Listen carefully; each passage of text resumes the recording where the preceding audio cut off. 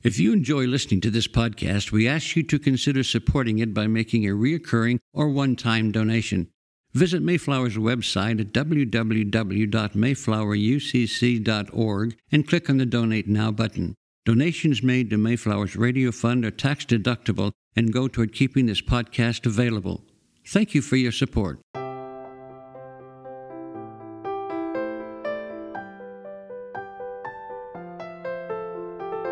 The sermon you are about to hear was preached at Mayflower Congregational UCC Church of Oklahoma City, one of America's premier liberal Protestant pulpits. At Mayflower, we are an open and affirming peace and justice church where we believe that religion should be biblically responsible, intellectually honest, emotionally satisfying, and socially significant. We go now to the pulpit of Mayflower UCC Church of Oklahoma City. Will you pray with me? This week, the lectionary included a selection from Psalm 119, Holy One, and for some of us, it made the post-religious fundamentalist stress disorder come out to play. You see, phrases from the 105th verse of that chapter became part of the pledge to the Bible we had to memorize as children in vacation Bible school. I pledge allegiance to the Bible, God's holy word, and will make it a lamp unto my feet and a light unto my path, and I will hide its words in my heart that I might not sin against God. To be fair, the 106th verse says something about making an oath to observe your righteous ordinances. But few of us were then equipped to seek illumination from the Bible. Instead, we were taught to use Scripture as a weapon.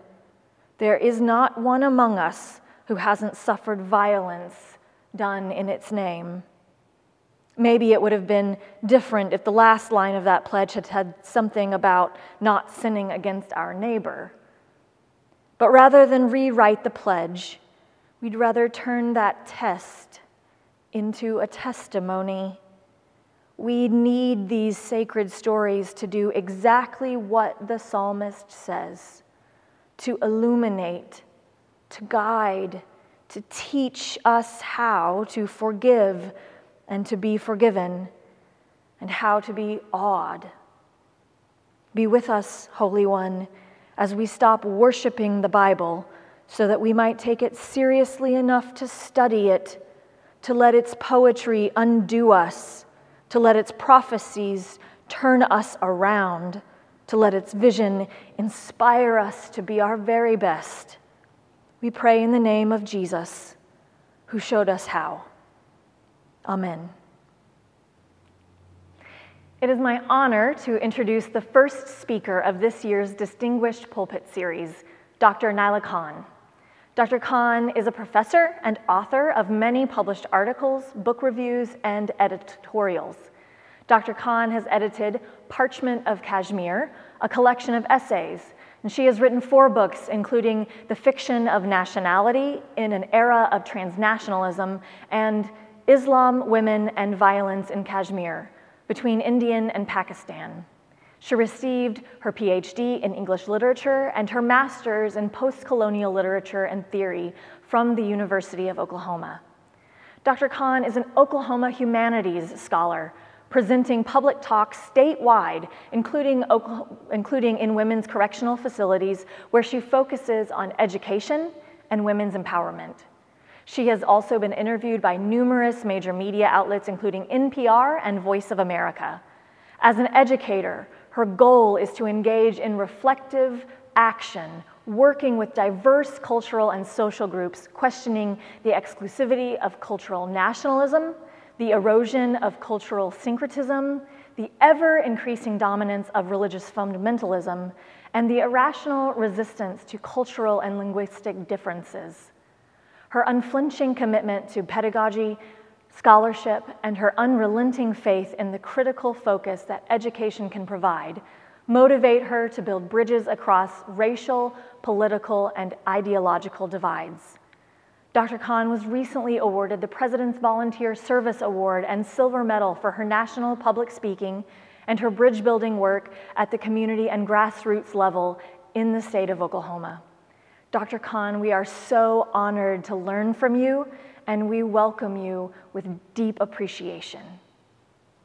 Good morning. It's a pleasure to be at the Mayflower Congregational Church.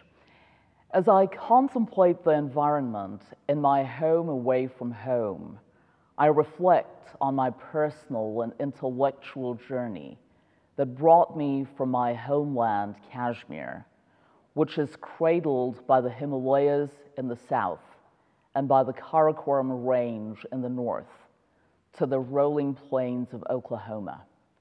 My political, ideological, and cultural leanings rendered me a foreigner in the American Midwest when I first arrived. The initial sense of not belonging and of having to make it in a territory that was oblivious to the meaning of my lineage, my cultural heritage, and everything that I had up until then considered my anchor was disorienting. The American Midwest has been good to me. I have enjoyed living and working in the states of Oklahoma and Nebraska, have learned a lot from the institutions of higher education, as well as the professional and community organizations that I have been affiliated with. The howling winds of this region constantly remind me about the purpose of life, which is greater than merely existing. And the howling winds also remind me that we crave a world in which social justice, political enfranchisement, cultural pride, and self-actualization are the order of the day. Working and living in Oklahoma has taught me that community is the ability to organize and mobilize for social change. Community is the courage to bridge divides and to pave the way for the education of the younger generation, which is the only viable response to ignorance and bigotry. Community is the openness to dissent and differences of opinion, which is true courage. It is important to diligently work to engage young people in the United States and other parts of the world in the processes of democracy, to acquire skills and knowledge that would enable them to effectively participate in decision-making, to recognize the importance of standing up and being counted, as well as the value of the vote. In order to improve the election process and civic engagement for the people of the United States, particularly millennials, to engage and encourage them to be informed and to vote, it is imperative to identify issues that are important to voters so they are inspired to make a significant difference by participating. It is unfortunate that the average U.S. citizen knows very little about how local, state, or federal governments run, which is why it is necessary to begin civic education in early grades. And this should press upon high school seniors the importance of registering to vote. In order to create democracy, there must be a minimum of participation and adequate diversity in a society. This issue needs to be addressed not just in Oklahoma, but across the nation as well. We have a lack of understanding of each other and a paranoia that may lead to violence. The identity of a state or a nation cannot be built on unquenchable hate, and certainly not on cashing in on the pain and grief of other people. It is, or at least should be, inconceivable in the day and age of a global economy to spurn the concepts of reason, rationality, and political and moral ethics. The perpetuation of a politics that creates and emphasizes cultural myopia and monocultural identities in societies as diverse as those of the United States and Kashmir would be the bane of our existence. This damaging short-sightedness results in intolerance, arbitrary justice, tyranny, and ignorance. Dissatisfaction with the policies of governments, however, should not encourage the glorification of reactionary politics. The last thing we need is the mushrooming of fanatical organizations.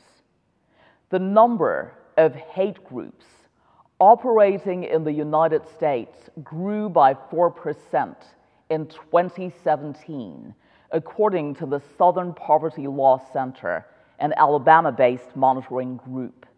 And the last thing that Kashmir needs is Taliban ideologues in any guise, either civil or political or military. Sloganeering, rabble-rousing, demanding the incorporation of articles and constitutions and other theoretical issues are all very well, but the real test is whether these theories have an impact in institutions instead of being just hollow words. So belittling the importance of community and institution building would be highly irresponsible. Our young people need to remember that despite the several letdowns, the process of democratization is an evolutionary one and does not provide instant solutions. The rhetoric of bitterness and hatred that is palpable the world over undermines rule of law and political accommodation in democratic nations.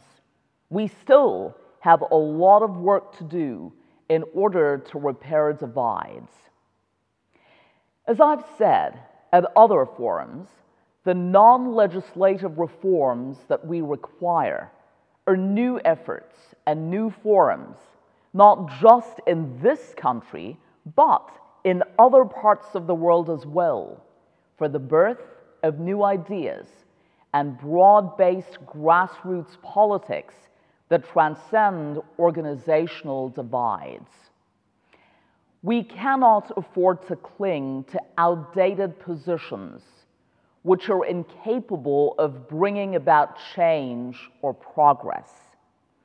I consider it urgent to reflect on the recent hate crimes against people of other races and faiths in the United States.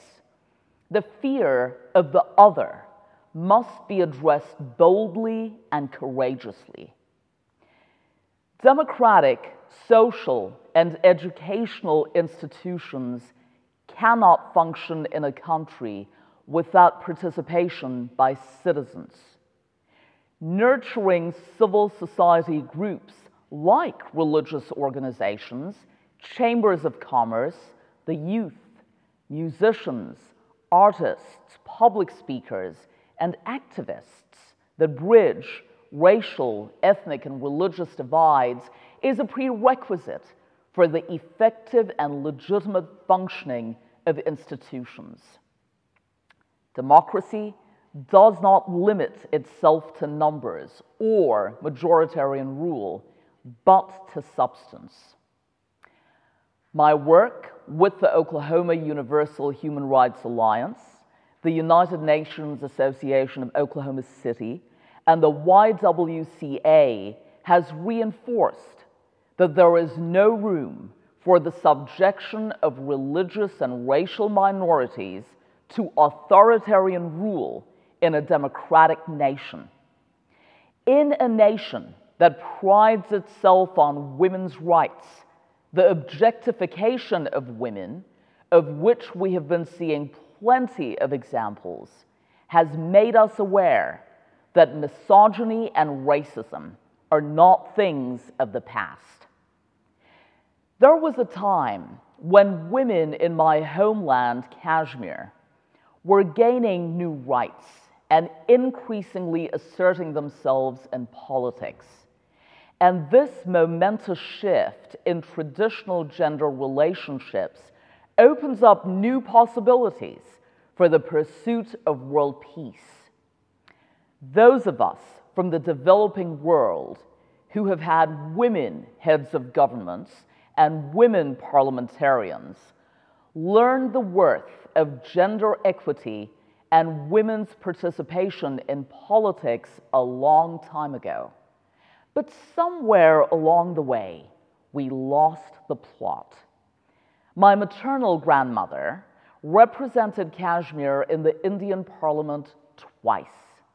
Today, in several parts of the world, women constitute a minority, increasing the pressures of high visibility, stereotyping, inability to make substantial change, and an inability to foster progressive policies. With the increase in the number of women in the US Congress, we hope to see change. Sub-Saharan African legislatures also contain more women representatives than the US Congress. 23.8%. Indeed, the United States ranks 100 out of the 190 countries examined by the Inter-Parliamentary Union, behind Rwanda, Mexico, Afghanistan, and the United Arab Emirates. The victories of several women in the recent congressional election mark a milestone in the US political system. It is important to delve into concrete and viable ways in which women politicians on both sides of the aisle in this country, Republican and Democrat, can reestablish their historic ties with dialogue and peace, instead of blindly advocating militarization and military invasions overseas. Obviously, an important challenge then and now is the restoration of human rights in several parts of the world, the validation of an inclusiveness that recognizes diverse religious identities and allows for the accommodation of those identities within an inclusive framework, creating new openings for the young to discuss public issues and become active participants. The youth in this country and in other parts of the world as well clamor for more democratic rights, access to education without debt, global exchange, and a political system that recognizes diversity and human rights. The electoral principle, as we all know, is discussion, not autocratic decisions. Our young people are beginning to recognize the influence that the local community can exercise and to think constructively about change within organizations and institutions. Politics should no longer be an abstract notion for young people, but a concrete method to bring about long-term reforms which younger generations could build on. In politics, the only viable way is forward, not a constant looking back. And policies and methods must be revisited, revised, and readjusted in order to meet today's needs. In the wake of the outbreak of COVID-19, bewilderment reigns supreme. Self-imposed isolation is the new social order. People are experiencing a loneliness epidemic because of social distancing. Compassion is rarely expressed because everyone is looking out for herself or himself. At this point, we need a global response, not just to COVID-19, but to humanitarian disasters that have followed in its wake. A lot of us focus on big achievements, forgetting that the small moments count as much as the big ones. I, for one, want to be present not just for the big moments, but for the small moments as well. There is potential for meaning in every moment. COVID-19 has compelled me to rethink perceptions that some of us thought were unquestionable. I have realized that there is great strength in acceptance of the inevitable. There is great strength in recognizing that life is never free of pain, and it is empowering to embrace that pain. There is great strength in recognizing that we held up with dignity and resilience when adversity knocked on our doors. There is great strength in finding meaning and purpose in adversity.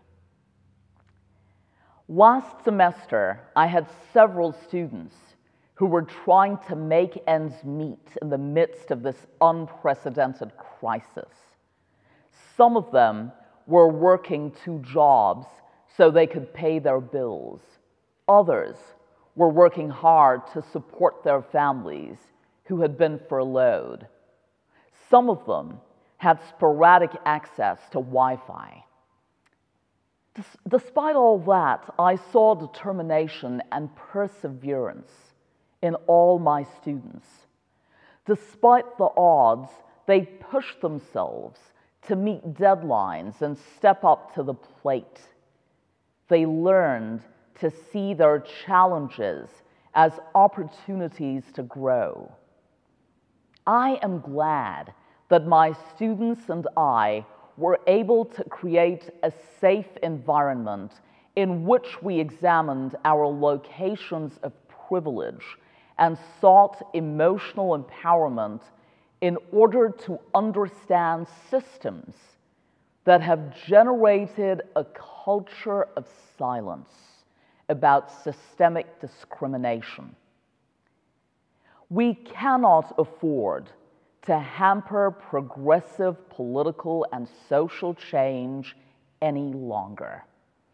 I realize more than ever that we cannot afford to section off humanity into various races and various worlds, because that robs us of our power to prevent disease from destroying the world. In spite of the physical delineation of boundaries, we all live in one zone. Our hopes, aspirations, fears, and dangers are the same. We are all connected by the common bond of humanity. My notion of humanity is that of a mosaic, carefully crafted from the assemblage of diverse materials. And that notion is reinforced every day.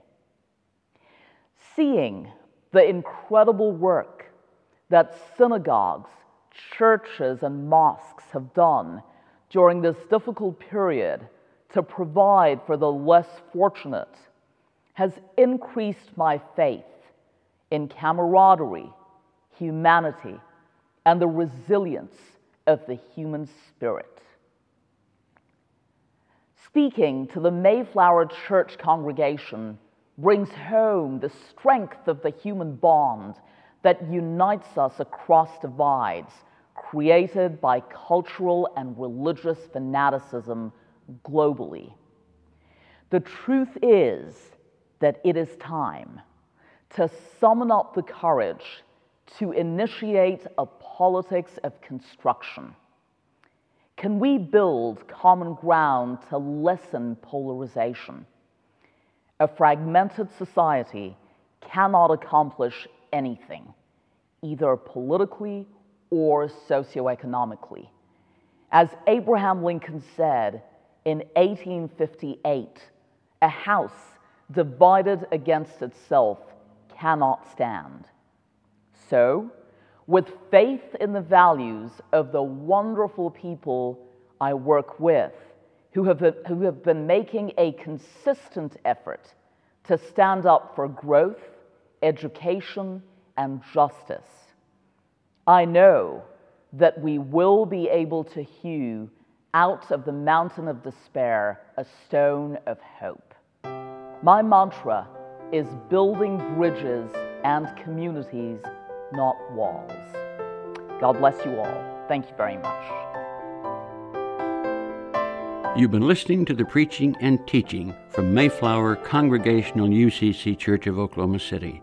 More information about the church can be found at mayflowerucc.org or by visiting Mayflower's Facebook page. Worship services every Sunday are at 9 a.m. and 11 a.m., with adult education classes at 10 a.m., and a full church school for all ages is available during the second service. Mayflower is located on Northwest 63rd, a block west of Portland. Thank you for listening.